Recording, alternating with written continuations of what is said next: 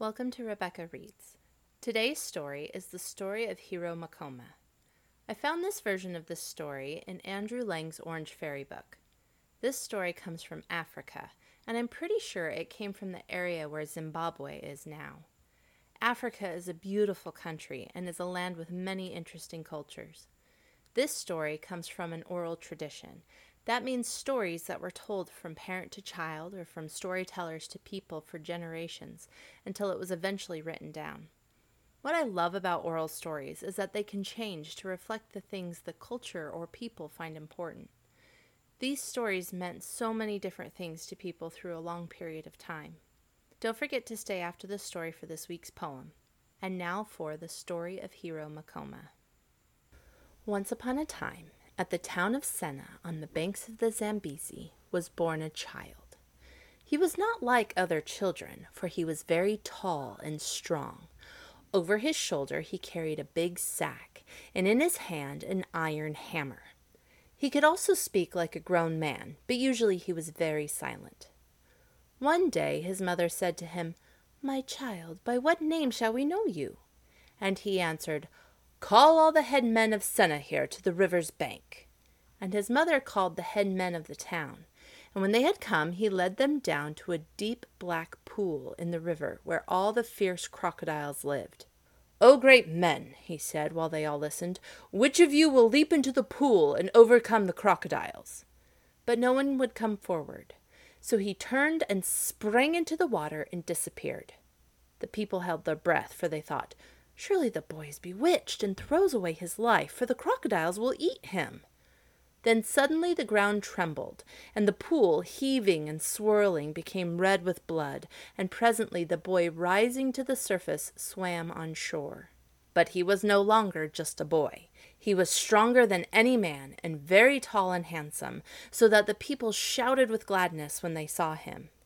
"Now, O my people," he cried, waving his hand, "you know my name. I am Makoma, the Greater. For have I not slain the crocodiles into the pool where none would venture?" Then he said to his mother, "Rest gently, my mother, for I go to make a home for myself and become a hero."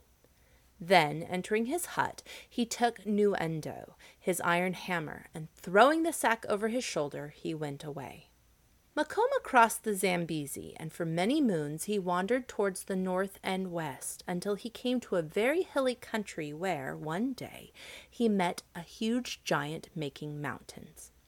"Greeting," shouted Makoma. "Who are you?" "I am Chiawesa Mapiri, who makes the mountains," answered the giant. "And who are you?" "I am Makoma, which signifies greater," answered he. "Greater than who?" asked the giant. "Greater than you," answered Makoma. The giant gave a roar and rushed upon him. Makoma said nothing, but swinging his great hammer, Nuendo, he struck the giant upon the head. He struck him so hard a blow that the giant shrank into quite a little man, who fell upon his knees, saying, "You are indeed greater than I, O Makoma. Take me with you to be your slave." So Makoma picked him up and dropped him into the sack that he carried upon his back. He was greater than ever now, for all the giant's strength had gone into him, and he resumed his journey, carrying his burden with as little difficulty as an eagle might carry a hare. Before long he came to a country broken up with huge stones and immense clods of earth. Looking over one of the heaps, he saw a giant wrapped in dust, dragging out the very earth and hurling it in handfuls on either side of him. "Who are you," cried Makoma, "that pulls up the earth in this way?"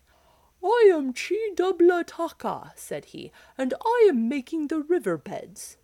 "Do you know who I am?" said Makoma. "I am he that is called Greater." "Greater than who?" thundered the giant. "Greater than you," answered Makoma. With a shout, Chidublataka seized the great clod of earth and launched it at Makoma, but the hero had his sack held over his left arm, and the stones and earth fell harmlessly upon it. And, tightly gripping his iron hammer, he rushed in and struck the giant to the ground. Chidublataka groveled before him, all the while growing smaller and smaller. And when he had become a convenient size, Makoma picked him up and put him into the sack beside Chi Eswa Mapiri. He went on his way even greater than before, as all the river-maker's power had become his, and at last he came to a forest of baobabs and thorn trees. He was astonished at their size, for every one was full-grown and larger than any trees he had ever seen, and close by he saw Chi Guisamiti, the giant who was planting the forest. Chi Guisamiti was taller than either of his brothers, but Makoma was not afraid, and called out to him, "Who are you, O big one?" "I," said the giant, "am Chi Guisamiti, and I am planting these baobabs and thorns as food for my children, the elephants." "Leave off," shouted the hero, "for I am Makoma, and would like to exchange a blow with thee." The giant, plucking up a monster baobab by the roots, struck heavily at Makoma, but the hero sprang aside, and as the weapon sank deep into the soft earth, whirled Nuendo the hammer round his head and felled the giant with one blow. So terrible was the stroke that Chi Guisamiti shriveled up as the other giants had done, and when he had got back his breath, he begged Makoma to take him as his servant. "For," said he, "it is honorable to serve a man so great as thou."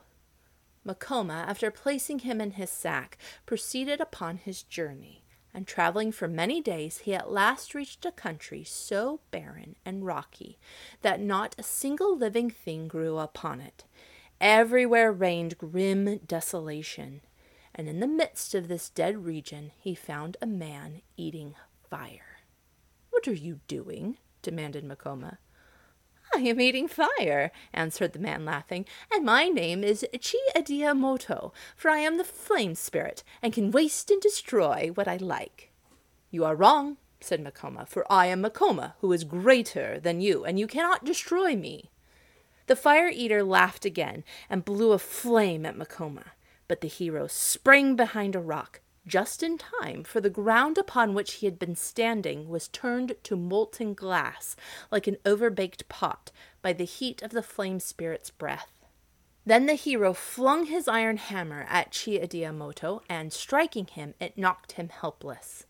So Makoma placed him in the sack, Woro Nowu, with the other great men that he had overcome. And now, truly, Makoma was a very great hero, for he had the strength to make hills, the industry to lead rivers over dry wastes, foresight and wisdom in planting trees, and the power of producing fire when he wished. Wandering on, he arrived one day at a great plain, well watered and full of game, and in the very middle of it, close to a large river, was a grassy spot, very pleasant to make a home upon. Makoma was so delighted with the little meadow that he sat down under a large tree, and removing the sack from his shoulder, took out all the giants and set them before him. "My friends," said he, "I have traveled far and am weary. Is not this such a place as would suit a hero for his home? Let us then go tomorrow to bring in timber to make a kraal." So the next day, Makoma and the giants set out to get poles to build the kraal, leaving only Chi Eswa Mapiri to look after the place and cook some venison, which they had killed. In the evening, when they returned, they found the giant helpless and tied to a tree by one enormous hair. "How is it," said Makoma, astonished, "that we find you thus bound and helpless?" "O chief," answered Chi Eswa Mapiri, "at midday a man came out of the river. He was an immense statue, and his grey mustaches were of such length that I could not see where they ended. He demanded of me, 'Who is thy master?' and I answered, 'Makoma, the greatest of heroes.' Then the man seized me, and pulling a hair from his mustache, tied me to this tree, even as you see me." Makoma was very wroth, but he said nothing, and drawing his fingernail across the hair, which was as thick and strong as palm rope, cut it, and set free the mountain maker. The 3 following days exactly the same thing happened, only each time with a different one of the party. And on the 4th day, Makoma stayed in camp when the others went to cut poles, saying that he would see for himself what sort of man this was that lived in the river, and whose mustaches were so long that they extended beyond men's sight. So when the giants had gone, he swept and tidied the camp and put some venison on the fire to roast. At midday, when the sun was right overhead, he heard a rumbling noise from the river, and looking up, he saw the head and shoulders of an enormous man emerging from it. And behold, right down the riverbed and up the riverbed till they faded into the blue distance, stretched the giant's gray mustaches. "Who are you?" bellowed the giant as soon as he was out of the water. "I am he that is called Makoma," answered the hero, "and before I slay thee, tell me also what is thy name, and what thou doest in the river."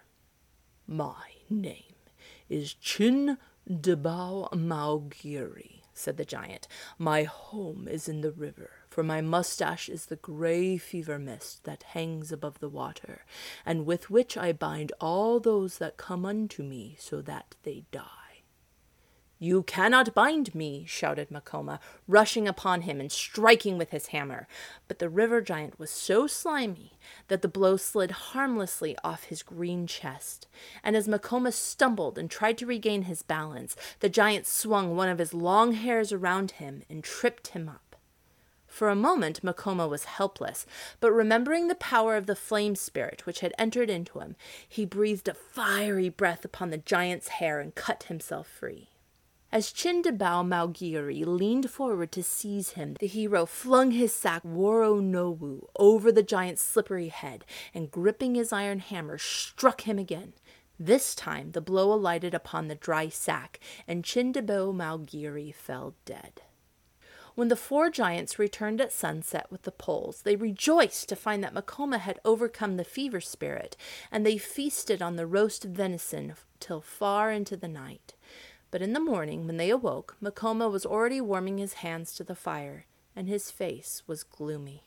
"In the darkness of the night, O my friends," he said presently, "the white spirits of my fathers came upon me and spoke, saying, 'Get thee hence, Makoma, for thou shalt have no rest until thou hast found and fought with Sakatarina, who had 5 heads and is very great and strong.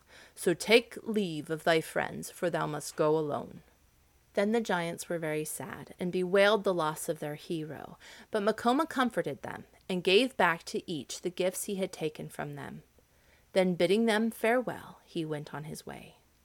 Makoma traveled far towards the west, over rough mountains and waterlogged morasses, fording deep rivers, and tramping for days across dry deserts, where most men would have died, until at length he arrived at a hut standing near some large peaks, and inside the hut were 2 beautiful women. "Greeting," said the hero.